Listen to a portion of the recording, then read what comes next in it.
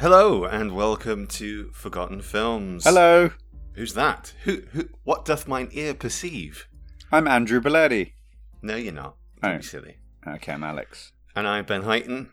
Forgotten Films is the third season of what started out as the Ornithology, where we are looking for mouldy peanuts and £10 notes down the sofa crack of history. Yep, we established that a couple episodes ago, and we're still doing it. And I believe we may have found some new things for sure, but whether or not they're any good, we'll find out. Well, we are on to 1984. Before we get into 1984, Alex, I think it's important to address a piece of correspondence that we've received. Well, that's one of the reasons why I said I was Andrew. I was just seeing if I could excite any of the fans that might have actually preferred Andrew instead of me on previous episodes. And, you know, maybe one day he might be my replacement. Who knows? It's not happening. Hopefully. Oh, okay. What? I sneezed. Oh, okay. Gesundheit. Cheers. Our fan. Well, Our formerly a fan, now rival. Rob Marland. Yeah. Wrote us an email about our pilot episode. He said, "Forget the pleasantries.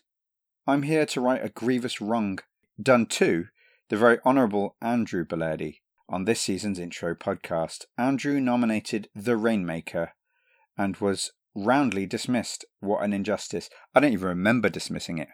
No, I did. That's how much... it's directed at you. Yeah. Yeah, I've never seen it, so I don't... I've got some words for Rob. Don't worry. Carry on. You can say the word. I'll say the email and you say the words. Yes, it was part of the 90s run of John Grisham adaptations, but that only means it is all the more surprising that it has had no lasting impact. Unlike The Pelican Brief and The Firm. And the cast is rammed with stars. I've watched it for more times than is healthy and far more times. Not 4 more times.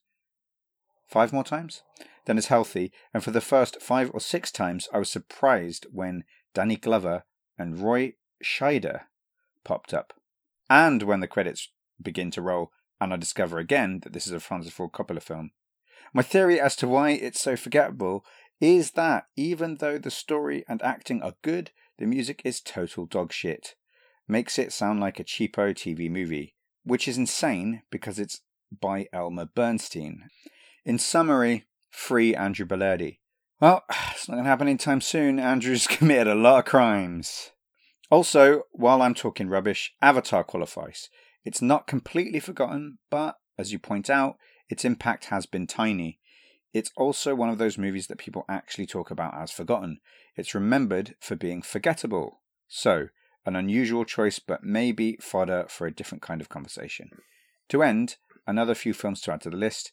Deep Blue Sea, My Hat is Like a Shark's Fin. Isn't it Hand? No, my hat is like a shark's fin. I always thought it was Hand all this time. I thought Doesn't make any sense. My hand is like a shark's fin. Well, it does, because if you're trying to mimic a shark's fin, you'd use your Hang hand, on a minute. right? I'm not saying that my hat is like a shark's fin makes any Exactly. more sense. Yeah, right. Well, I think hand makes more sense, because if you use your hand as a shark's fin, right? I'm saying right now, Deep Blue Sea is disqualified. Yeah. Well, That's fine. a cult film. That is a cult film. Fair enough. It's no danger of it going on my list. Toys. R.I.P. Mork. Yep, I'll allow that. Yeah, me too. Because I went, oh yeah, toys. Yeah. And that's the effect. But he saved the best for last, as Rob. Keeping the faith. Good fucking call, man. Yeah. Ben Stiller and Ed Norton at their peak, but no one gave a toss. Agreed. 100%. Well, I don't know that it's Edward Norton at his peak, but it's certainly peak Ben Stiller being charming. Tar lads, Rob. Very nice email, Rob. Thank you. What? No, sorry, not a very nice email. Oh, He's right. calling me out. You got some things to say. He's calling me out. This is street justice. Fair enough, but I can still say, very nice email, Rob. If it was here, I'd be like patting him on the back, going, thanks a lot, man. We don't get enough mail. Really good to hear from you. You know, but oh, whoa, what's this? Ben's squaring up. Yeah. He's got his chest puffed out. Damn right I have. All right, I'm out of the way. Good luck, Rob. Yeah, no, I'm just going to say we're not going to be doing The Rainmaker. Okay, explain. I don't know because I've got no context. Tell me. He sort of self-owns himself here. Like he's saying it has had no lasting impact. Okay, Yeah. but Neither did Wavelength. tell me the lasting impact of The Pelican Brief and The Firm. They're just films that came out in the 90s. They were very successful. The Rainmaker was slightly less successful. They're all of a sort. I don't think it is any more eligible than something like The Client or The Firm is. Yeah, right. I mean, he hasn't said anything there to convince me otherwise. I forgot about Pelican Brief. I think Pelican Brief's my favourite of the bunch, actually. Yeah. Well, really, you forgot about one of the films that's in your top 15 of all time. Is it? It's weird. According to you, it is, yeah. Before we leave Rob behind, on his point about Avatar, I think it's probably not a film that we'll pick for 2009, but I might be interested in doing a bonus about it and looking at what has its cultural impact been in the run-up to the sequels coming out. Well, why don't we invite Rob on? Okay. I'll do one with Rob. You can just sit there and groan. I'll just edit him out of it afterwards. So it's just me. It's just you going, good one. Brilliant. That's the plan. As I mentioned earlier, we are talking about 1984 this year. And as I mentioned when we did 1982, 1984 was a banner year, not just for genre films. Jesus, man. For the box office, it was the first year in history that more than 2 films crossed $100 million at the domestic box office. I want to go down this list of movies, by the way. Just counting down the top 10 box office movies: Splash, Star Trek 3, Romancing the Stone, Footloose, Police Academy, Karate Kid, Gremlins, Indiana Jones and the Temple of Doom, Ghostbusters, and Beverly Hills Cop. Right. 1984 was so good, we got Gremlins and Ghostbusters on the same weekend. This is Spinal Tap, sorry. Once Upon a Time in America, Karate Kid, Bachelor Party, Conan the Destroyer, The Last Starfighter, The Neverending Story, Revenge of the Nerds, Purple Rain, Chud, Amadeus, The Terminator, Nightmare on Elm Street, Dune, 1984, and Starman. Yeah, you've also got Repo Man, Pete's Dragon, Break-In, 16 Candles. The list goes on and on. It's and ridiculous. Chances are, if you have a favourite film from the 80s, chances are it came out in 1984. It's ridiculous. This is why we're doing this podcast. Well, 1984 is both a treasure trove and a really difficult year to pick films from because so many of them actually do have a lasting impact. Right. Something like The Terminator, for instance, which is still getting films made. Indiana Jones, which is still getting films made. Right. Ghostbusters, Yeah. No, nothing on that list that I read out I think is forgotten. Maybe Chud. And we argued back and forth about whether The Last Starfighter was. I think I still get references to it in probably things like Big Bang Theory. Not that I watch it, but that kind of Family show would Guy. reference. Yeah. Right. I'm sure there's even references to it in hip hop for some reason. I don't know why I'm making that connection. Maybe it's Childish Gambino. Yeah. It's a film that I'm looking forward to going back and seeing again, but it didn't quite make the cut this time. So what did you choose instead of The Last Starfighter? Well, interestingly, as usual, I seem to be discovering that I'm finding it much more difficult to pick films, mostly because one of my motivations or unconscious motivations doing this was to watch movies I haven't seen before. So there's a lot of things that I see there. I'm like, I really want to discover something new that I haven't seen before. So I'm reaching out to people to like give me their tips and stuff like that. And you gave me another one this week, Ben. The film I picked this week is the exact kind of 80s sci-fi that I am looking for. Okay. In this, it's called The Phildapelphia Experiment. You recommended it to me. I'd never heard of it. I'd never seen it. I didn't know it existed until last week. I'm surprised. Yeah. So am I. One of my top notes was, how have I not seen this film? Well, I'd like to talk about Phildapelphia Experiment second, because Me too. I think we can go into spoilers for that. The film I picked was Top Secret, the Zucker's Abraham Zucker movie from 1984, obviously. Val Kilmer's first film. And the reason that I picked this, I think it does have a slightly culty following, but that doesn't surprise me. Yeah. Zucker, Abraham Zucker are referred to as Zaz, so I'm just going to refer to them as Zaz from now on. Right, but they're the writers-directors of these spoof movies. Fine. They did Airplane before this, and they did Naked Gun and the Hot Shots movies after it. And this is from their oeuvre, the forgotten one, I think. And Agreed. it's I haven't not seen as it. good, I don't think, as Airplane or Naked Gun, but I think it's better than the Hot Shots movies. I find it really difficult to either agree or disagree with you on that because, so I've seen it obviously, and You hadn't seen this before either? no, I hadn't seen this before. See, I thought maybe you had, and No. you genuinely couldn't remember the title. And when you Possibly. started watching it, you go, "Oh shit, this one!" I think I might have, but it's so forgotten. It's as though I haven't. Okay. Does that make sense? Like, Yeah. I think one of the reasons why I might have actually seen it is because all these memories came back of people quoting it. Yes. One of the ones was, "I know a little German." Yeah. That's the one. And all The one in our house, the one in our house was just, "What funny dog poo." And my entire family, when I was still the youngest, quoted that all the time, and I had no idea what they were talking about. Yeah. And sometime in the late 80s, I saw this movie, Yeah. and I had a light bulb moment of, "Oh, that's really funny." Right, yeah. And the little German gag is somebody says, I know a little I know a German. little German, and then a very small German guy pops up. That is exactly the level of humour that you'll find in this film. Very rarely does it rise above that. No, Very it doesn't. rarely. No, it goes below it most of the time. And it is Airplane, it is Naked Gun, it's that kind of thing, and Hot Shots. I'd argue that Naked Gun is more sophisticated than this. Airplane as well. It's a smarter, silly film. This is a dumb, silly film. Oh my god. So silly. It is as though 8-year-olds made it. It's brilliant. And it's brilliant on 8-year-olds were given a massive budget. Yeah. And wrote a script. That's it. Massive budget, total control over everyone art department, and they just literally did everything that they said and put some production value into it, actually. You know when you eat a pizza and you pick it up and the cheese is really Pizza. stringy? What if, like, you walked out of the restaurant and the cheesy, stringy cheese just followed you? That's it. Okay, it's perfect. It's in. Let's do That's it. Imagine if you were wearing a cow suit and all the other cows thought that you looked just like a real cow and you could walk around like you were a real cow, but you still had your boots on. Yeah, when I work for a field, I wear Wellington boots. What would the cow wear Wellington boots if I was in the cow suit? Why are we doing that voice? I might do it for the whole episode now. I like this kid. Scared me half to death. Yeah, no, so it's silly. And the very first note I wrote within the first 10, 15 seconds was, I wish I was watching this with you, man.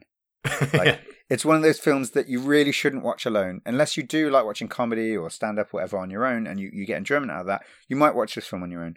Please, please, please, if you want to watch this, watch it with other silly people who like silly shit. Because you'll laugh. You will laugh. Especially if you've got kids. If you've got an 8 or 9-year-old kid, this is a little bit risque in places, but I don't think... So that's interesting, though, because... two questions like, A, did you laugh? And B, how did it compare to the experience of watching Dead Men Don't Wear Plaid on your own? Because that's another silly film, but it's a completely different kind of silly to this. Agreed. Completely different. And I'm glad you asked that question. It pains me to say I barely laughed at all, but I had this sensation of I would be laughing if. I know I would be. I was finding it so silly. Not stupid. It didn't annoy me. It didn't go like, God, Jesus, this is fucking stupid. And I imagine there are people who would watch this film and go, what? Why am I watching this? What's happening? I had maybe 3 laughs that were giggles. No laugh out louds. Dead Men Don't Wear Plaid. I loved it. Go back, listen to that episode if you haven't already. I love that film. I've been saying to almost everyone, if you like Steve Martin, this is him at his best in movies.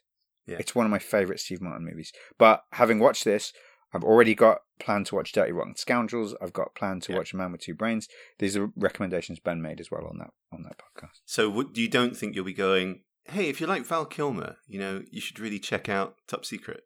Yeah, that's a fair question to ask. The answer is no.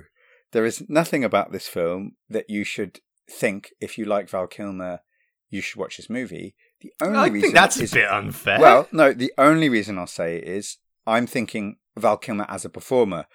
fine, it's what got him his start, but he is a pretty boy in this. That's it. And I think he does well. You know, he's acting in a silly comedy movie. I think he doesn't embarrass himself in any way. You don't think this is a star-making performance? Absolutely not, no. I kind of do, I'll be really? honest. Yeah, I mean, for his first film, he does everything that is expected of him. He's very game. He really sings. He really dances. He's really funny as well.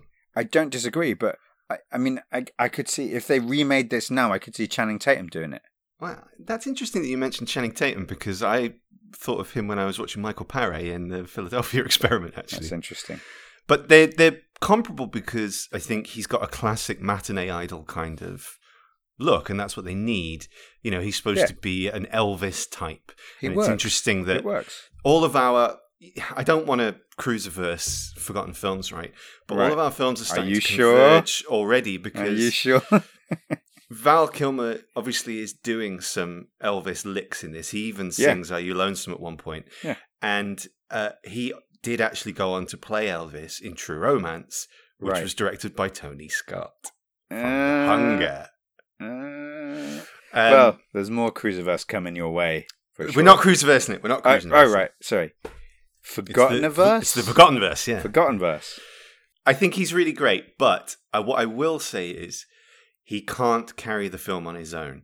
I think... No. This film doesn't need that. No, but he's a straight man. Most of the time, he's a straight man. What I mean by that is the film is kind of a film of two halves.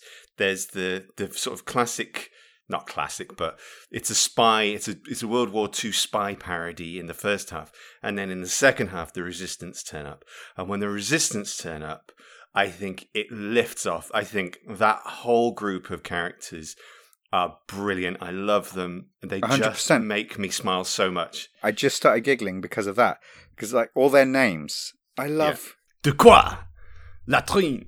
They're all French names. They're French words that get used regularly in English, except for when you get to chocolat mousse or whatever. Like, that gets used. Yeah, maybe. Déjà vu. Déjà vu. Latrine is one. Yeah. Croissant. Yeah, just French words that people know, and that all their names are that. And the same thing happens when a priest is like reading Val Kilmer his last rites on the way to being electrocuted. It's just all the Latin words that are commonly used as well. Until he eventually goes into Pig Latin. Yeah, right. Ooh yay, ah yay, about yay. Yeah. To get fried. Yeah, and then he ends up getting put in the electric chair. That's that ridiculousness. So stupid. It is so stupid. It's like, and that's the point. So this is the kind of film that would make you angry, or just like don't watch it. It's not trying to be anything other than what it is. It's a silly movie, and it does it well.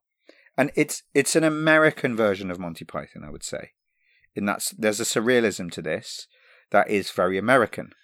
Yes, I see what you mean. Monty Python is more surreal and more sophisticated, but this is the glossy American equivalent, I suppose, rather than anything else. It's not necessarily analogous to Monty Python. Yeah. It's the American answer to a certain breed of humour. Right. It is a very subjective thing about whether you can get on board with a broad spoof like this. I think if you like Airplane, there's plenty in Top Secret for you to enjoy. It doesn't have the structural integrity of something like Airplane. It doesn't have the hit rate as well. I mean, they are throwing all the gags at you all the time, but not quite as fast and not quite as with much success. Yeah, the timing is lucky. There's no timing with the gags. When they do hit, though, I think... You know, I said to you in Dead Men Don't Wear Plaid, the taxi cab gag is one of my favourite of all time. Like, right, it's just such a lean gag. There's a couple in this that they're just beautiful writing. When Val Kilmer's handler has been electrocuted by his anal intruder, they say to Val Kilmer, "For your sake, you better hope he survives because he's the only person who knows, why you're here or whatever." Yeah.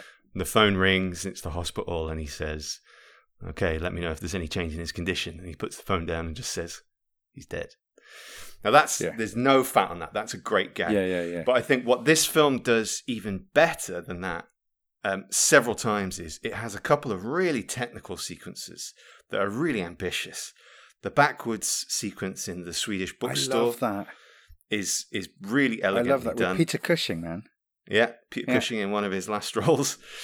And the underwater barroom brawl is phenomenal. Yeah, as well. Yeah. At the end. But I think when this film is at its best, I think you can see a kind of not quite surreal, just ridiculousness and visual humor that you can see in classic Simpsons. And I'm thinking of the fireplace gag. That's something that you would see in Golden Era Simpsons. Right.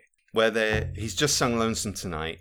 They start smooching, the camera drifts away to the fireplace, and then they roll back into the shot, so the camera moves away again, and there's another fireplace. It happens again when they're on the parachutes. They start kissing on the parachutes, and the camera turns to the right, and there's a fireplace on a parachute. Just want to do a quick rundown of the cast. It's, for me, I don't know all of them, but they're just a lot of people that, or several at least, that I'm like, oh, that guy, oh, that person. Michael Gough, Alfred. So we've got a Batman and an Alfred. Right, we got a Batman and Alfred. That's amazing. Was Michael Gough Val Kilmer's Alfred? Yeah. That's pretty cool. Jim Carter. He is great. Deja vu, yeah. Yeah. Jim Carter these days is best known for Downton Abbey now. But he's been around forever. Yeah, he's great. Omar Sharif.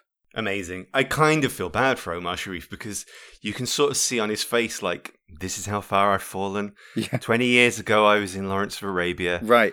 Now I'm in a crushed car doing a booby gag. Yeah. It's full of booby gags. This film is full of German gags too. It's when it was still cool, I guess, or okay to make fun of the Germans, but... And the French. And the French, for sure. Actually, the Americans get made fun of as well. So everyone gets it. They're just stereotypes. Exactly. Ian McNeice, is that how you say his name? Yeah. The blind souvenir seller. I've seen him in stuff, I don't remember. You've also got Warren Clark in there, who was in Dial and Pasco and Clockwork Orange. Right. So they've gone for the sort of the classic British actor playbook in a lot of places. Because you need them to play it absolutely straight for this to work, in most cases. Lucy Gutteridge deserves a good mention. I haven't seen her in anything before. Never saw her in anything again. Right. But I think she plays every one of her gags just right. I really didn't know what I was getting into. So the first opening sequences, you're like, this is a silly spy movie, okay. As soon as it switches from Germany back to America, and you have this Nick Rivers, that's Val Kilmer's character's Nick Rivers song, Skeet Surfing. Yeah, which is very Beach Boys. Yeah. It's California Girls. It's all of that. Yeah. And you see everyone dancing around and they're mocking that. That's mocking Americana. And that's the thing, is that even though I don't think I've seen this film, I'm sure I've seen clips from that opening sequence. I'm sure there's the woman who's she's lying down on the sand and she sits up. And when she sits up, there are these indentations or impressions from where her boobs were on the sand. It's like, that's a classic image that's been memed. I think that has been Simpsoned, actually. Yeah. I'm sure that is in... Yeah. But you see, we said, like, Simpsons references are one of the things that might disqualify a film as being forgotten. But I, of course, I have to accept, at least personally, that you're saying that the Zaz group, they made these other movies that I know really well, that I watched when I was a kid, that I loved. And I think I just missed this film. And that's the whole point, is I think a lot of people will have. And I think a lot of people who have a fondness... The first Hot Shots movie is not good. No. The second one has some great gags in it. It's also not that good. And I think if you like those films, and there's certainly a large group of people who have a lot of fondness for those films because of when they came out and got, replayed on VHS or TV or whatever... I think if you haven't seen Top Secret, there's lots of stuff in it that you will appreciate. Yeah. Unfortunately, it also suffers from what I will call Shrek syndrome, in that it makes contemporary pop culture references that no longer land. Yeah. Like, we have no idea who they're referring to. Right. So that's one of my notes. I wrote down, I don't even want to have a go at saying what the plot of this is. Like... No point. No, okay. So one of the guys, somebody gets shot, and just before they die, in a kind of spy-esque way, they pull out something from from an envelope and quickly burn it. And it says on it, publisher's Clearinghouse. Yeah. I don't know. What is it? So those are the letters saying you might have won $1 million, or it's that stuff. And I think at this time it was just notorious. They were the company that was notorious for sending you junk mail. Right. So, but the gag there is like, I don't want someone else to win. Mail. Yeah, but also like, I might have won $1 million. I don't want anyone else to get it. Yeah. Right? Okay. He's fallen for the Nigerian prince scam, basically. That's the gag. Yeah. That's actually one of the more sophisticated jokes. This is not Mel Torme. When he was doing Tutti Frutti, yeah, and he stands up on stage in front of a bunch of stuffy German military people and diplomats and politicians or whatever, who all kind of really like rock music, and it's like a lot of them, right? And secretly, and they're all sort of bopping away in their chairs. And, well, it's not that secret. They're all applauding at the end. Yeah, no, but the idea is that he's Johnny B. Gooding them. Like, they don't know what rock music is. Right, yeah. That's what I should have written down. I should have written down Johnny B. Good. But instead I wrote down Miley Cyrus. Back then, or the time that they're referencing, because it's not... What time is it set? It is set in the 80s. No, it's set in World War II. In World War II, really? Yeah. Well, after World War II, I think. Isn't it? It's World War II, man. It's the French Resistance. Is it? God, yeah. That's so... I just didn't get the impression that it was the war. I just didn't get that because of the East and West Germany thing. I don't know. Fair point, actually. I always just assumed it was a war movie. I thought it was Cold War. Okay. I don't think they cared. It doesn't really matter because it's pulling from all over the place. It doesn't matter. It doesn't matter. And it felt contemporary. It's pulling out all these stereotypes, and it's anachronistic as well. A lot of the things, they're out of their time, each element.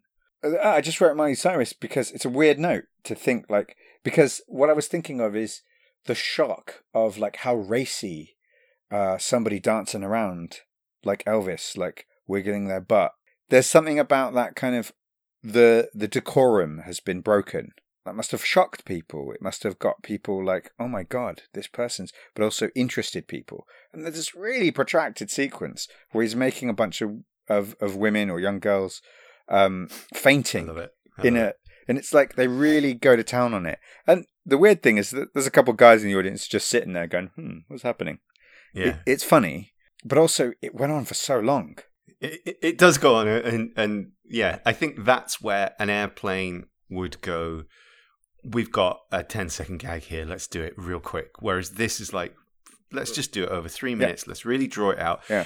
The bit that I really like there is when he is talking about how forlorn he is, and he starts committing suicide, basically, in various ways on stage. Yeah. I'm into it. I like it. That was it. It was weird to think about Miley Cyrus in the middle of this movie. Yeah, I don't really know what to say to that. There isn't much really more to say. It's all about the gags, and as we said before, we don't want to spoil all the gags for you, but I think part of the reason that it's not as successful as the other Zaz movies is it does struggle a little bit with juggling the types of humor that it's doing. There are these very technical sequences that we've talked about. Then there's just ridiculous silly wordplay, or even just poo and boob jokes. But then there's stuff that you don't really quite know how to respond to. And like the sequence on the train at the beginning makes you think that you're in for a different kind of surreal comedy, I think. Right, I agree. With the station pulling away from the train, the guy jumping on the platform, but then also the guy chasing after the speeding tree. Yeah. Right? It's like weird. Oh, and also Val Kilmer's painting, and he's painting the blurred trees as he sees them. Yeah. So there's kind of like 3 versions of the same gag there. And it doesn't really stick to that kind of humor for the rest of the film. It dips back into it. And it also doesn't even bother to try and have an ending. It just stops. Yeah, which I kind of liked. I kind of liked it. In this kind of movie, I'm like, they haven't bothered trying to do much of anything else except for just silly gags. So that is something that, like Monty Python, especially the Holy Grail, was criticised for, is that they couldn't find a way to end the film. So they just draw attention to the fact that it's a film. They don't quite do that here, but it doesn't. It feels like it needs a bigger ending than just Which the Wizard of Oz. they set it up. There's a blatant looking at the camera, like, what is this, a movie? And they just Yeah. look at the camera. So they could have done that within this. They could do anything in this. I agree. It needed an ending, but also didn't matter that it didn't have one. No, and I think ultimately the reason it doesn't matter is because, like, I can't remember what film we were talking about in a previous season. I was saying, like, narrative can be the death of comedy, and I think a lot of modern comedies try too hard to have a classic structure. Right. When if you're doing silly and you're doing comedy well, the audience doesn't need that. Not really. Anchorman falls apart in its third act, Right. Okay. because it tries to wrap up a story that we don't care about. We care about these characters and am I laughing? Yeah. And I think this film gets away with it because you understand the structure of this film is all over the place. All we're going to do is try everything we can to make you laugh. So it is forgivable that you wrap up the story that went nowhere with no ending. Yeah. It's a completely fair point. The kind of gag I wish I'd seen more of are the ones that you say are Simpsons gags. Maybe I didn't notice them enough, and had I put that lens on it, I would have enjoyed it more. But one of the things that made me laugh the most was such a small, little, simple gag, and it usually is those ones. Like, there's two that I can name. It's when his handler, again, who I can't find the name of him, he's apologizing for something Val Kilmer says to an officer in German, like he insults him or something, and watch what you say, or your attitude has been noted, or something like that. And his handler just goes, "Oh no, please, he's just tired from the trip. He wouldn't normally Yeah. He just trails off. Like, it's brilliant. It's like he's forgotten his line, he's fluffed his line, but he stays in character, and they just leave it in. I'm not sure how much of this was people improvising. Oh, I'd say almost nothing. Yeah. And those kinds of little improvisations, I think, really lend themselves to I don't think that's this. improvisation. I think that's just really good performance. He's trying to act flustered because he's got a gun to his head, and so he just buries the line. Maybe. I don't think he forgot his line. I think he's just acting. It looked like a fluff line to me that they left in because it was funny. It's difficult to... Anyway, that made me laugh. And weirdly, he's fighting with the Blue Lagoon guy. Yeah, they're fighting, and he's trying to push Val Kilmer out of the truck, and he's like, Val Kilmer's hanging off the edge of a truck trying to get him out, and he's driving. He just starts changing the radio stations. Like, instead of punching him or doing, he just changes the radio station, like, because that's such an annoying thing to do. And I laughed at that. The thing with this handler is, like, that's a little bit of character comedy, and there's not a lot of character comedy in the film. Right. And I think that's why I like the Resistance guys, because Yeah, they are characters, yeah. Deja Vu and Chocolat Mousse, like, anything they do, I just find funny, because it's so irreverent at that point.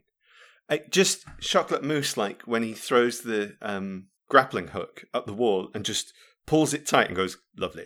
Yeah. For some reason, I find that really funny. Lovely. Yeah. Oh, I liked my man. I like that. Sure. When Chocolat Mousse shoots everyone, I like that. It did. There were loads of things that made me realize, like, okay, this film has influenced people. So I would say that it's wrong for us to say it has had no lasting influence. I think it definitely has. But it's clearly a forgotten film, for sure. Whether it's a gem, I don't know, man.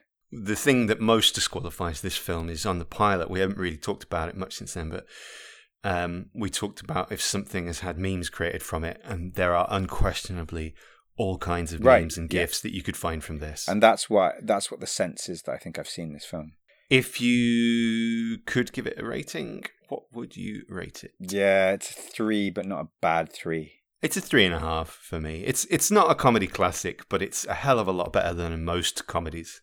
Yeah, but you got that. I think it gets the extra 0.5 for nostalgia for you, like that extra value of, like, it's a film that's dearer to you than it is to me. And it was kind of like an inside thing of, like, we the people who'd seen it, who made reference to it and got the jokes. Right. Everyone else was on the outside. And this actually happened very recently when I saw The Favourite, the Olivia Colman, Rachel Weisz movie. Right. There's a dance sequence in that is so preposterous. It's one of the funniest things I saw in a cinema this year, deliberately. Yeah. And when we came out, we all really liked the film. And I said to this guy, like, that dance sequence kind of reminded me of the one in Top Secret. Mm. And I didn't know this guy very well. I was watching a bunch of films with him. In the pizza house. No, when he first meets Lucy Gutteridge. And have the really elaborate, silly dance. I like that, actually. I like that. Yeah. Yeah. But, so I referenced it to this guy that I was watching The Favourite with, and he high-fived me immediately. Not just because, yes, that's a perfect parallel to the dance sequence in The Favourite, but yes, you've seen and you know Top Secret. I think that qualifies it, but I think that story really speaks to like how hard it is for us to define what we think a forgotten film is. And for some reason, I can't put my finger on it. I think that qualifies it even more. So Ben, is it a recommendation? It's absolutely a recommendation on the proviso that you like this kind of humour. Right. If you want a Woody Allen kind of comedy, this ain't it. But if you like silly visual gags and wordplay, yeah, there's plenty in this for you. There's plenty of gags that we will go, that didn't land as well. And I'll allow that. Yeah, and I'll just add, watch it with people. It will be funnier if you're watching it with people. Definitely. Now, yes. Before we move on to the Phildapelphia experiment. Yes. You have been slightly vexed, I would say, in recent weeks that we don't have regular features. I love my features. I love my features. So when we watched The Hunger a couple of weeks ago, you said, hey, there's a scene that we didn't talk about where this guy comes back to Catherine Deneuve's place. And I just thought how great it would be if that guy was Bill Paxton. It would be amazing. So I'm proposing to you a very brief feature at the end of every film that we discuss called The Paxton Factor. Absolutely. Paxton. Let's do it. This can't be happening, man. This isn't happening. The very simple rules of The Paxton Factor are, is there a part that would be improved if Bill Paxton had played it? Every part. There's one in particular in Top Secret for me. You've got one. Duquois, the sort of, not the leader of the resistance, but the guy who always shouts, Latrine! When Latrine comes in. If that was Paxton. Yeah, I think Bill Paxton would nail that. Okay. I think he could have easily played any one of the German generals. Okay. What about Nick Rivers? Oh, he'd be great. With a quiff and, yeah. Oh my God, he'd be great. But the tone would be completely different. Well, the tone is the tone, I guess. But the big question is, would the film be improved by replacing any of those people with Bill Paxton? I don't know what people think of Val Kilmer, but I think he's genuinely a heartthrob. Well, he was, yeah. Yeah. And no offense to Bill Paxton or any of his family, but I think it would have been a funny gag to cast him in that role. That would have been a gag. Yeah. He would have been more rock and roll. Because he's more like a Johnny Cash kind of rock and roll rather than a Beach Boys rock and roll. Yeah. Right? So, yeah, Paxton Factor. Game over, man. It's game over.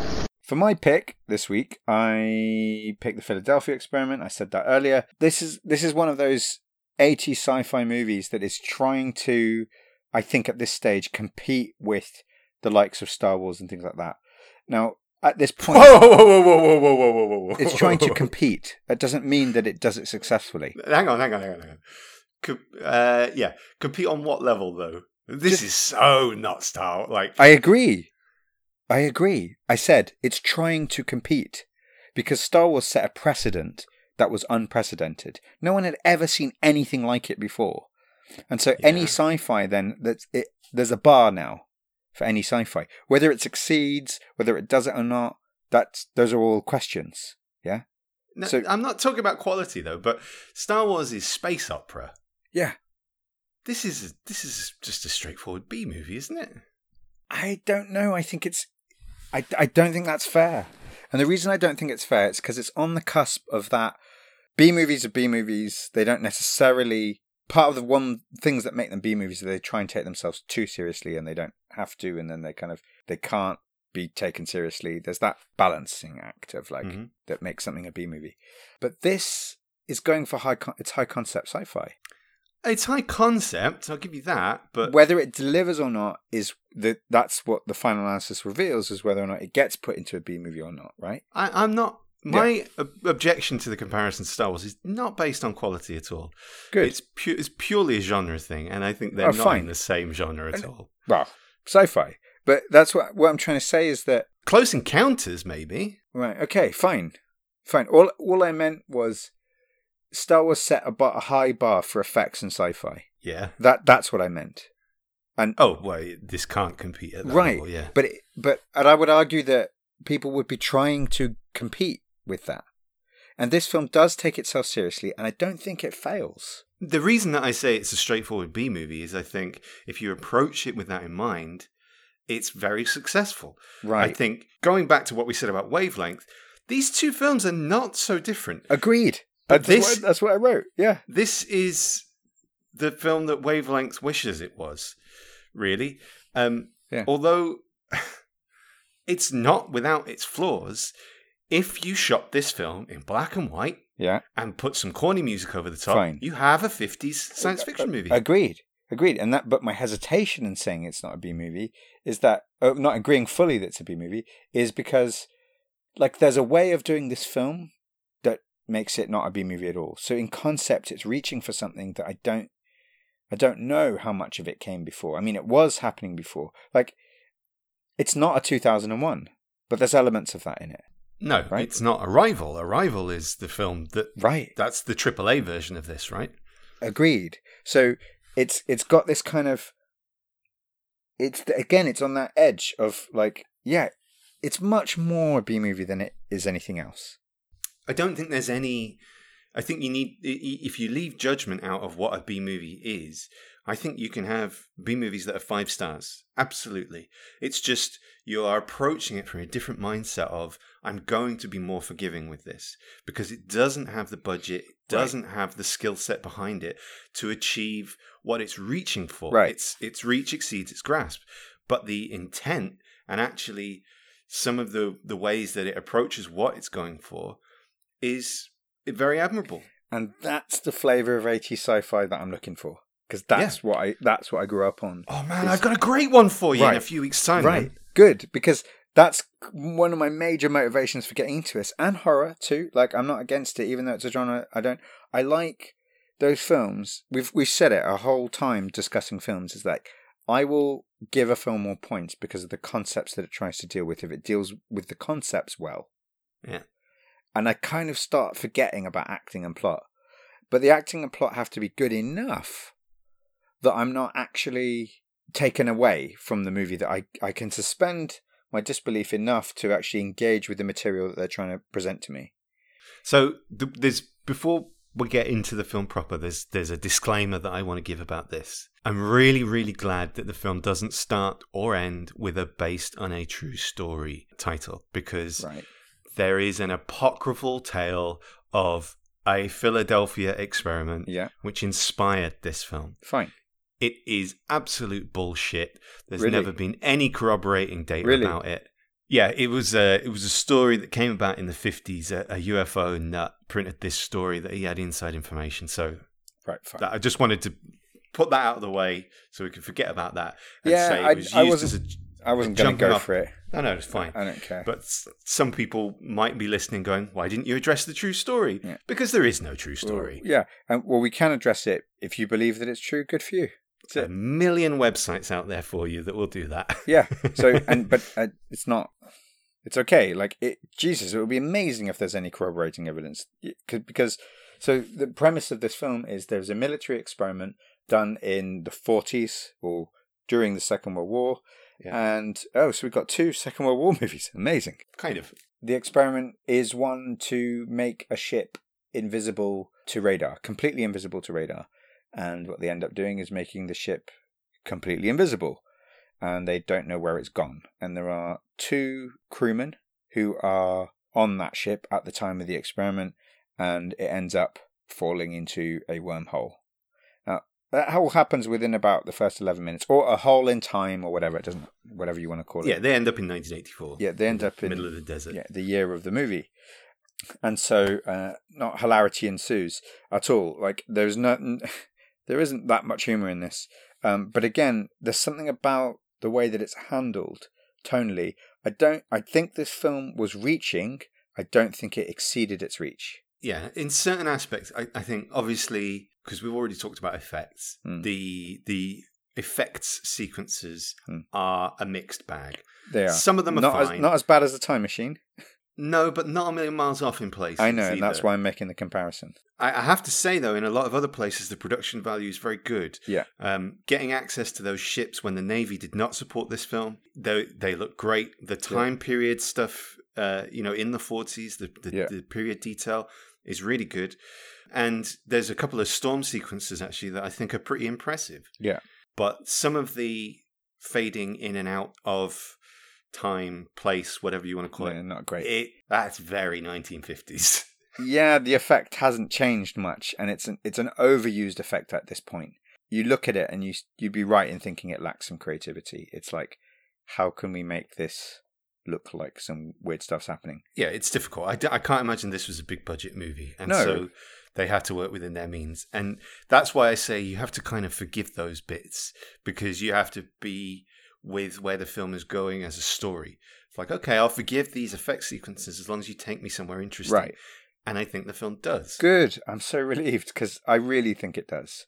But again, I'm naming it because I want to be honest about my own biases. You know, you've got these two naval officers who have been transported to 1984. I was really relieved to see them not make it like this weird... They didn't make like these extra things. They weren't like still connected to their past, or... I mean, they were. That's part of the anomaly that's happened, is that one of the officers, you can see him, he keeps glowing with that effect, and he's making like electricity spark off things, and he's causing stuff to blow up. So they actually draw unnecessary attention to themselves. Whereas if they weren't those effects, the jeopardy would have been less. They would have just been two weird guys out of time, you know, that they might have figured out they weren't in the right time. They use the fact that the anomaly, meaning that there's still like electrical disturbances around, well, at least one of the officers at the beginning. They used that to create this kind of jeopardy, that they were abnormal, that they were stirring shit up. And that meant that they were forced to confront the fact that they're out of time much sooner than they would have ordinarily. So I don't think that was a terrible device, and I don't think they overused it either. They could have just made the whole rest of the film about this fact that that could have been the whole plot. Yeah. And they didn't. They tried to show you, like, what would it actually be like if they didn't go the sort of weird sci-fi supernatural route. They take a high sci-fi concept and then they say, well, what would these naval officers actually react like? What would actually happen if? And what would a woman who meets these guys, Nancy Allen's character, how would she react, right? So I think this is one of the problems that I have with the film. Them coming to terms with the fact that they're in 1984 feels very rushed. And in fact, apparently in the script, there was a lot more of them acclimatizing and having the fish out of water stuff. And this director said, I want to jettison some of that and I want to focus more on the Nancy Allen character. Right. And I think basically there's other places that the story wants to go, so it rushes that stuff through. So the first half an hour, 40 minutes of the film is a little bit unsatisfactory for me in that sense. Like they take it in their stride a little bit too much when they walk into that diner. Why weren't their minds blown by the video arcade machines and things like that? They barely even look at them. Even the cars. Right. It comes later when he sees the Porsche, and it works. Yeah. But the problem is that when him and Jimmy, or whatever his name is, the guy that he's there with, first arrive there, they do take it a little bit too much in their stride. Once they get captured, because they take Nancy Allen and they get on the road. Once they get captured, the film gets right back on track. Yeah. And actually it starts to pick up real pace, and it becomes the snowball effect. And it actually had the effect of, I think this is completely unintentional, by the way, but it's almost like it started off being a bit shit so that I ended up thinking it was better than it is by the time I get to the end, because I got really sucked into it. And I have to say, half an hour, 45 minutes from the end, I had that feeling that is really, really exciting when you're watching a film like this, which is, I actually don't know where this is going. Yes. I don't know how this is going to end. It's good. We can talk in spoilers about where it ends and whether that's successful or not, but that in and of itself, I think, is a recommendation straight away if you're into sci-fi. I agree. Stick with it through that first slightly patchy half an hour and you will get something. Whether you like the ending is no guarantee or not. But But that's kind of the thing for me. This is the kind of movie I'm looking for that shows me something interesting. I've not seen it before. Excuse me, you've seen this before. If you've watched any sci-fi, you've seen this kind of thing before. But again, it's just that it's a Twilight Zone episode. it right? is This a Twilight Zone a long episode. Twilight Zone. That's right, and that's why I start agreeing with the B-movie comparison much more. You could argue that it falls down in many areas, and I think the pacing isn't great. I wouldn't want to try and fight the point they achieve, like what would happen if, but nor do they fail. So whilst I agree with you, like there's moments where you wouldn't react that way, or you wouldn't. There's other moments where like no, you would, and they get the tone right there. Like for example, when he because naturally he wants to find out what happened to his family and stuff like that. So he goes to investigate that as part of his being on the run or trying to do it. And it's really interesting the way that the military kind of find him as well. So he's on the run from them. You're not quite sure why or how do they know or how do they find out? It makes perfect sense because, of course, he's going to look up the only people that he might have a connection to. So that makes sense, yeah. But and then even when he actually does that, and I was surprised that what I was surprised about, and that's what gave me the sense that like you don't know where it's going, was the film, the writers actually let him go do that. But I was expecting some kind of intervention that would not allow that to happen. But no, it plays out. Like he goes and he meets people and he actually tries to deal with this thing, and then it loops back round in the plot point that actually really works. Again, the ending's not 100% for me. Yeah, let's go more into that stuff in spoilers because there are a couple of things in there that I really like. I like the way it set itself up for its ending. It was really good. Definitely, there were a couple of points where I was really going, I hope they do this move. I hope they make that choice. Yeah. And they do. And it's not a case of, oh, I knew that was going to happen. It was the opposite. Oh, they're actually going to do this. Yeah. Great. Yeah. Thank you. That's it. I wish more sci-fi did this. Right. That's it. And so in a way, it kind of maneuvers around cliche. You can have high concept sci-fi without making the film all about that thing. They take one thing and they say, this is the only thing that's happening here. Yeah. And the other thing I like is that these guys are not the super capable Joss Whedon types. They are just a couple of dumb lugs, sucked out the 40s. They don't have like special skill sets. Right. They're not scientists. They're not Jack Dawson on the Titanic knowing what happens when you get sucked down with a massive ship, right? They are completely out of their element. And at no point do they show any kind of preternatural ability to cope with this situation. They just work through the logic of it. Yeah. And that's what works, yeah. The only time that they use any sort of skill, let's say, from their life is when the old geezer pulls a gun on him. Yeah. And as soon as his head's turned, the guy just grabs it. Yeah. Because Michael Pare is a capable looking physical dude. Right. He's more physically imposing than the old geezer. Right. Which leads me to another problem with the film. Right. Okay. It's a small one. Okay. But go with me on this. They go on the run with Nancy Allen. Again, another choice that the film makes that I really like is that it doesn't become a chase movie from that point. They actually get captured pretty quickly because the electrical thing catches up with them and they go off the road. The police capture them. And then when they're in the police station, Nancy Allen sort of takes their side and she decides not to press charges. Yeah. So they're set free and they go to the hospital to see Jimmy. Which, again, that's fine. I thought that was quite natural. Yeah. That's fine. However, wouldn't the old geezer who had his gun nicked press charges? Good point. Yeah. Yeah, you're right.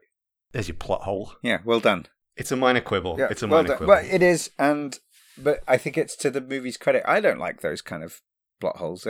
And again, I think there's something about its pacing, about it's not trying to be fancy or clever. I just think it's getting a lot right, this film, but it doesn't quite hit the mark. Yeah. It's not perfect at all. Now, I want to talk about some of the cast. Nancy Allen, I love. That's RoboCop. Lewis from RoboCop. Yeah, absolutely adore her. Yeah, she's great. She is great.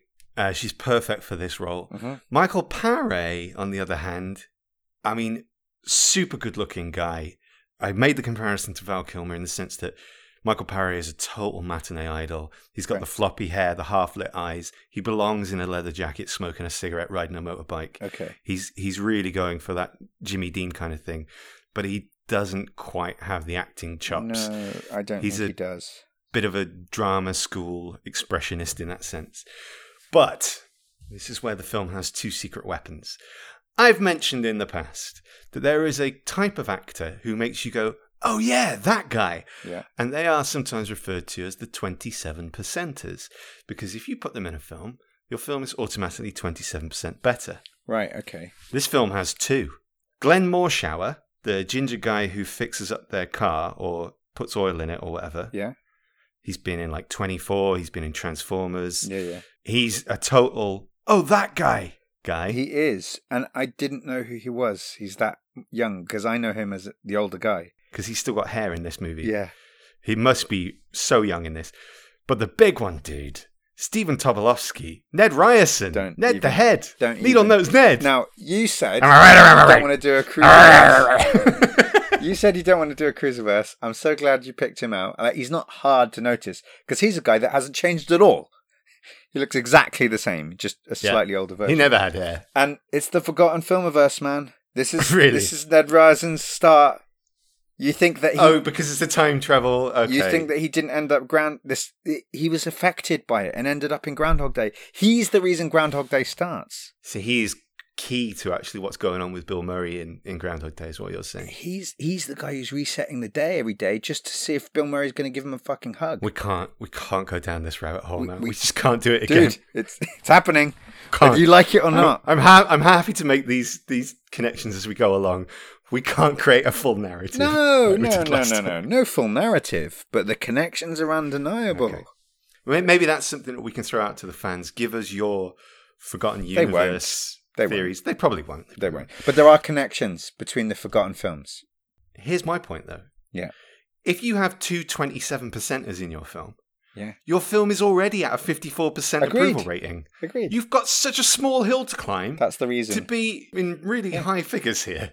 So it's already a 2.5-star movie, is what I'm saying. So yeah, Glenn Morshower turns up in a scene where Michael Paré is trying to find out if his parents are still alive. And he says earlier on that he'd be an old man by now. So they go to this auto repair shop, and there's photos of him with his dad in the 40s in there. And he gets the backstory on his dad. Right. It's not like an amazing scene or anything. I think Michael Paré does well in that scene, and I like Nancy Allen in it as well. My general feeling about it there is that by the point he realizes his dad's gone, the film is good enough that you're with it. And that's the point where I realized, I don't know where this is going. Yeah, and also we need Nancy Allen's character to get on board as well. Otherwise the film can't go further. We're starting to lose...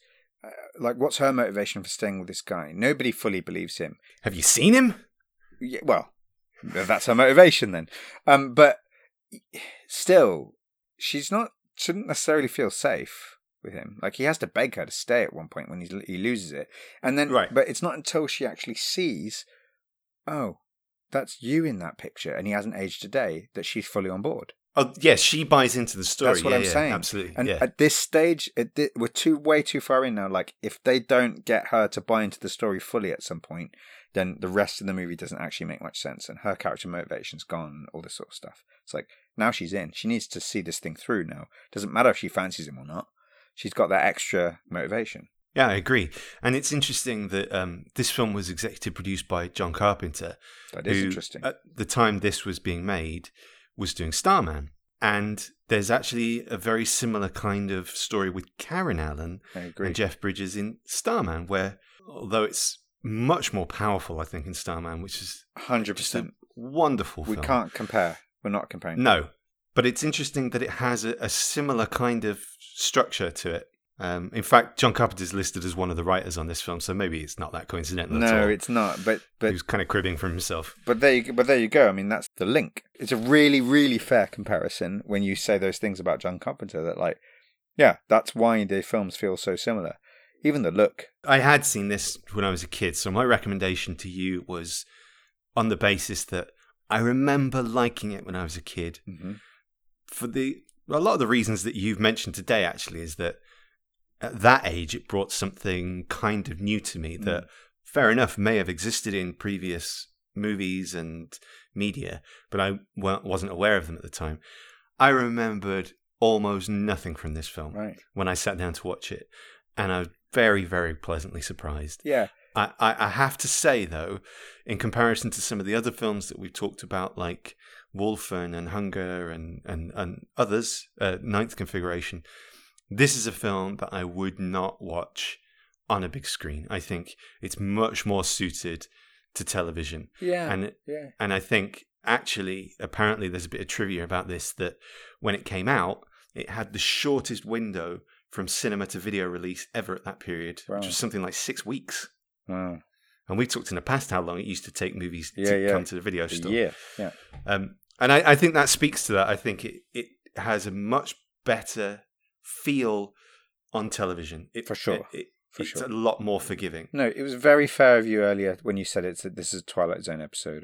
But on that basis, I think it's a perfect Sunday afternoon movie. I think it's probably another 3.5 starer for me.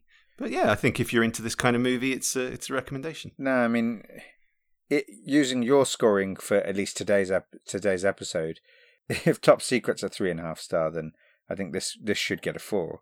But I've given Top Secret a 3, so I think it gets 3.5 stars for me.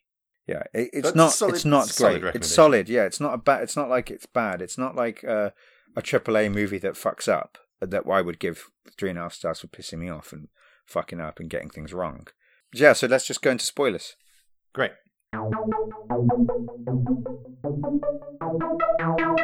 Beware, listener. Spoilers lie within.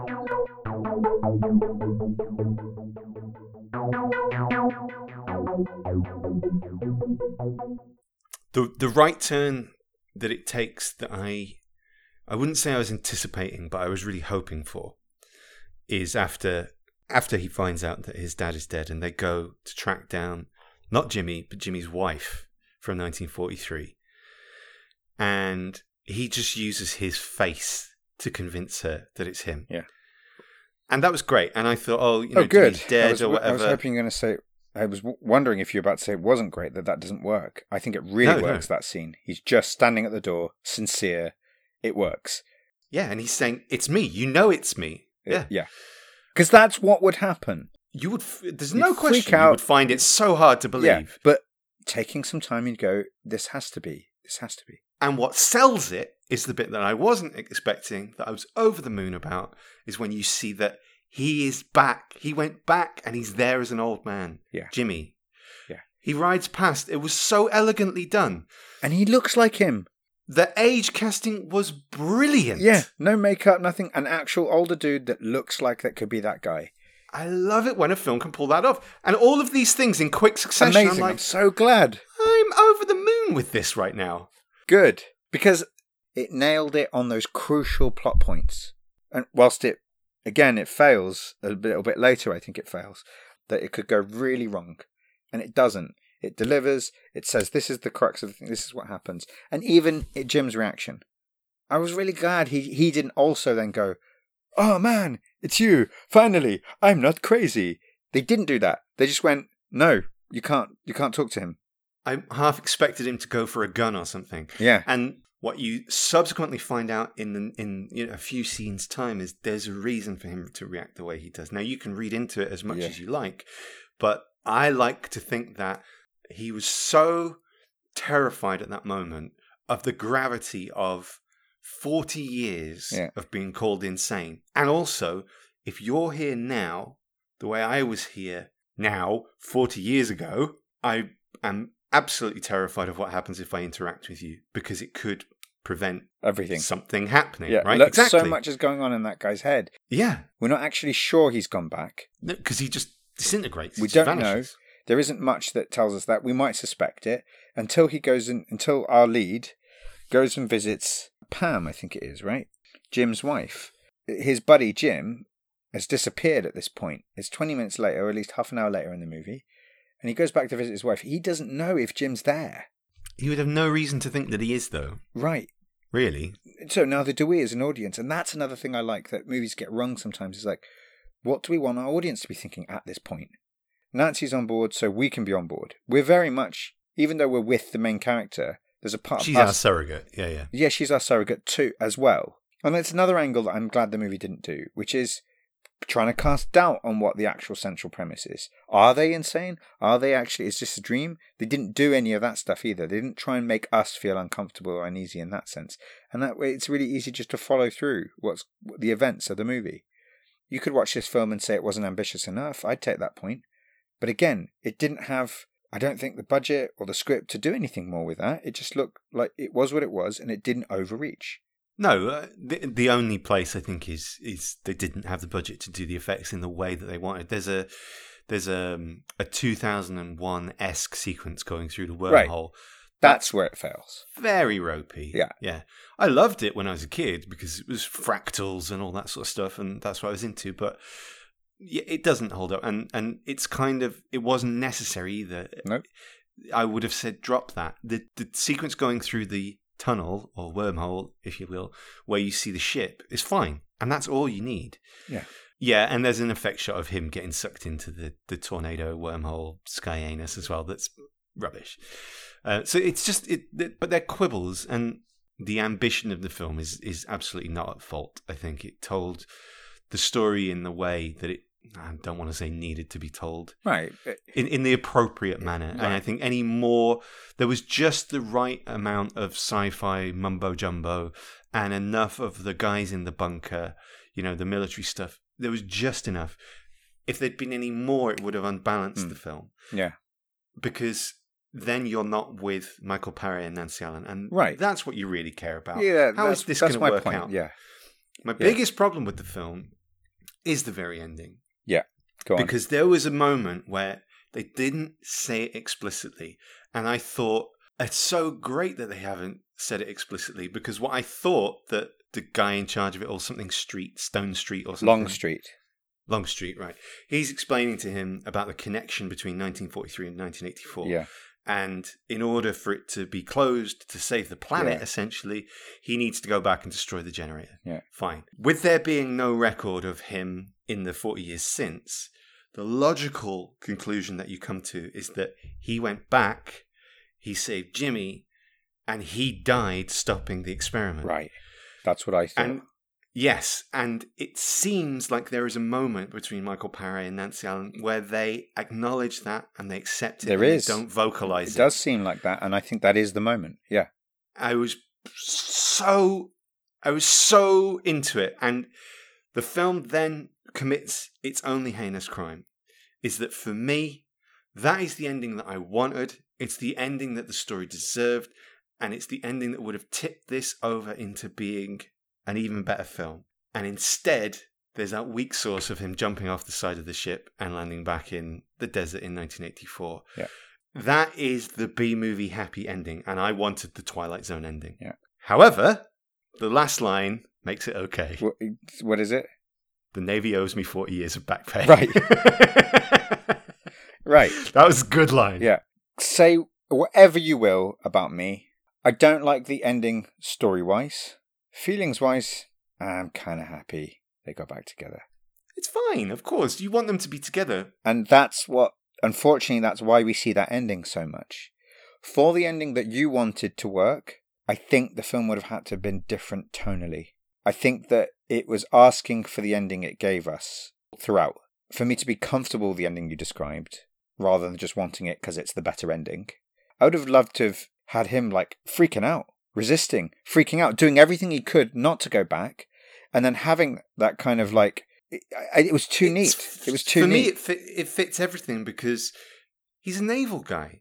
He signed up in wartime, right? Fine. To put his life on the line Fine. to save, the greater good and all of that. It's in his character. He's that classic Greatest Generation guy. It would have been a really dramatic climax of him accepting that and knowing this was the direction his life went in. Yeah. But before the acceptance, I would have liked to have seen more struggle, is all I'm trying to say. And because this is a guy who's been running from the military the whole film. So if he's such a military man, why didn't he just go and talk to them? They did a fucking experiment on him and sent him through time. He's not happy with the military. Do you see what I'm saying? But that's why he's trying to get to that guy, the guy who knows. Right. So I forgot his name again. His acceptance is just too quick. And I'm saying, for the ending that you wanted, and I agree that plot-wise, it would have been the better ending. I just would have needed a bit more for it to actually be that ending. Otherwise, it would have been a disappointment and a letdown. Just to have Nancy Allen's character that's it, he's dead. But, I agree and I don't, because I think they had that moment where he can't say to her, it was Michael Parry's best moment in the film. He can't say to her all the stuff that he's thinking. And he just says, I've got to go. I mean, that's classic Steve Rogers at the end of It's fine. the first Avengers stuff. I lost my best girl, all of that stuff. That's fine. He doesn't have to. I'm not saying that I need to see all of that. What I'm trying to say is to deliver on the ending, the sequence. We'll drop in a sequence at the end anyway. So to have it be that ending, we need the same way, like throughout, that they're keeping us on board. We need to get on board with that ending too. We need to go through that emotional thing of like, I don't want to go back. I want to stay with Nancy. The audience wants that. And so to actually deliver on that ending that the audience goes, yeah, look, no, he had to. You could still have that ending without pissing your audience off, is what I'm trying to say. I don't think it's a good ending just because, look, you did the non-Hollywood thing. So that's a good ending. And there are some people that think that. Like, it's automatically good because you don't do the normal ending. I'm not saying that, but and I know you're not. It's similar to the issue that we had at the end of The Hunger. Is there's a direction that the characters are going in, and it changes direction at the last second to give you the happy ending. I'm curious as to whether him resurfacing in the desert at the end was a final addition to the film, and whether it did initially end some other way, because it doesn't really make any sense, like what he does. It doesn't make any sense. And that's my argument. It would have to then also make more sense for him to die. There'd be more work on him, going back and dying. But also, when that ending was building up, I thought, really? You're going to close off the time loop in that easy way? Just like he has to go back, he dies, everything reset back to normal? So there's something about the time thing. So while the relationship gets a fresh start in the ending that we have, there's something about it. Oh, you just reset the time loop pretty easily, didn't you? I'm not comfortable with a happy time ending. No? Okay. And so it's like time loses out in this sense of like a more sophisticated explanation of time would have been interesting. But again, I mean, that's ropey stuff all the way through, really. Exactly. But I'm in a different position. I know more about space-time and science, and so I don't really care. But it's what gives it it's a 3.5 stars for me. I got a question. Yeah. Whose rig is it? What do you mean? There's a guy in the script. I imagine he had one line, and he said to himself, well, "That's fine. If they're only going to give me one line, I'm going to say that one line 20 damn times. That's my rig. That guy's got my rig. That's my rig. That's my rig." But yes, that at the end, that's that guy. He's the total Definitely. I have a question for you. You're not going to like my Paxton factor. This can't be happening, man. This isn't happening. But you want to replace Michael Paré with Bill Paxton? No. All right. Nancy Allen? Nope. Okay. Glenn Morshower. He'd have been great, Bill Paxton, as that mechanic. Yeah. It would have fit where his career was at this time as well. Brilliant. Good. I got a better one. Go on. The transvestite in the prison. Glinglaven. That was so random. Game over, man. It's game over. Same with the punks when they arrive at the diner. Yeah. And I like it goes from being that kind of very Ronald Reagan-y view of, oh, look at these kids with their piercings and their tattoos and their spiky hair, and look at this. Yeah. Look at the direction this country's going. To when the guy gets out of the van, he just goes, "Hey, what's up, guys?" Yeah. Like, oh, yes, he's a totally normal, nice human being who just likes to colour and spike his hair. Yeah. And it was the same with the transvestite. And again, it's a very minor note. Yeah. But they were just normal people who just like to dress a little differently. And that is why the film is not, a 2. Because there is effort in sort of saying something here with what it's got. And it's doing the best it can do with what it's got to work with. And that's why it gets the sort of the higher marks. This is a modern time. So there is some commentary on how values have changed over the years. And it was set at the time that it was shot in. It's going to try to deal with the things that they're trying to deal with at that moment, that what they were trying to deal with back in 1984. Yeah, I'm glad we have a sort of similar liking of it, because I was worried you'd be like, this is dog shit. Mate, coming off of Wavelength. Yeah, no. Dude, what did we give Wavelength? Like 2? I gave it a 2. I think you gave it 1. Yeah. There are connections to 2 other time travel movies in the film as well. Yeah. Well, The Terminator came out in 1984 as well. Yeah. And there's a scene when they get in Nancy Allen's car where he asks the date and she says the date and he goes, the year. Very similar to Carl Reese asking the cop. Yeah. And what year? Yeah. Okay. Yeah. But then again, it just would be the next question. You ask anybody what the date is, nobody ever says the year. And so the next natural question is, what's the year? If you're a time traveller. It only stuck out to me because these films would have come out very close to one another. Yeah. And they have that same line in. But also, this is a low-hanging fruit, but there's a Ronald Reagan actor president gag, which is in Back to the Future the following year as well. Yeah. Who's president in 1985, future boy? Yeah. Yeah. And Ronald Reagan, the actor. Yeah. Yeah. Yeah, it's much better as well. Both films are much better movies for many reasons, and those similar lines are better delivered. And you've got Ned Ryerson as well. Philadelphia Experiment is a key text, it turns out. Maybe. So we're given both films very similar scores, but it seems like you're saying Philadelphia Experiment is your recommendation if you have to pick one. Yeah, out of the two, definitely. If you want a half decent movie, go for that. I think I still got to go with Top Secret. It's just because it's fonder to me. Fine. But there's nothing wrong with Philadelphia Experiment at all. Yeah. It's a perfectly fine film. Well, they got the same marks from you today, so great, cool. Well, that's it for 1984. We'll be back with guess what, Alex? 1985, Ben. Let me just check. Double check my maths. 1985 minus 1. Well, yep, your maths checks out. Yeah, cool, that checks out. Cool. We're going to be back with 1985. I have no idea what I'm going to pick for 1985. No, neither do I. So please write to us. Tell us at the usual places. Tell us where we're going wrong, what films we should have done, what films you want us to do. Send us your spoiler klaxons, because we might change it up if we don't like the one we've got so far. And Ben, I guess that might be it. Is that it? Forget about it.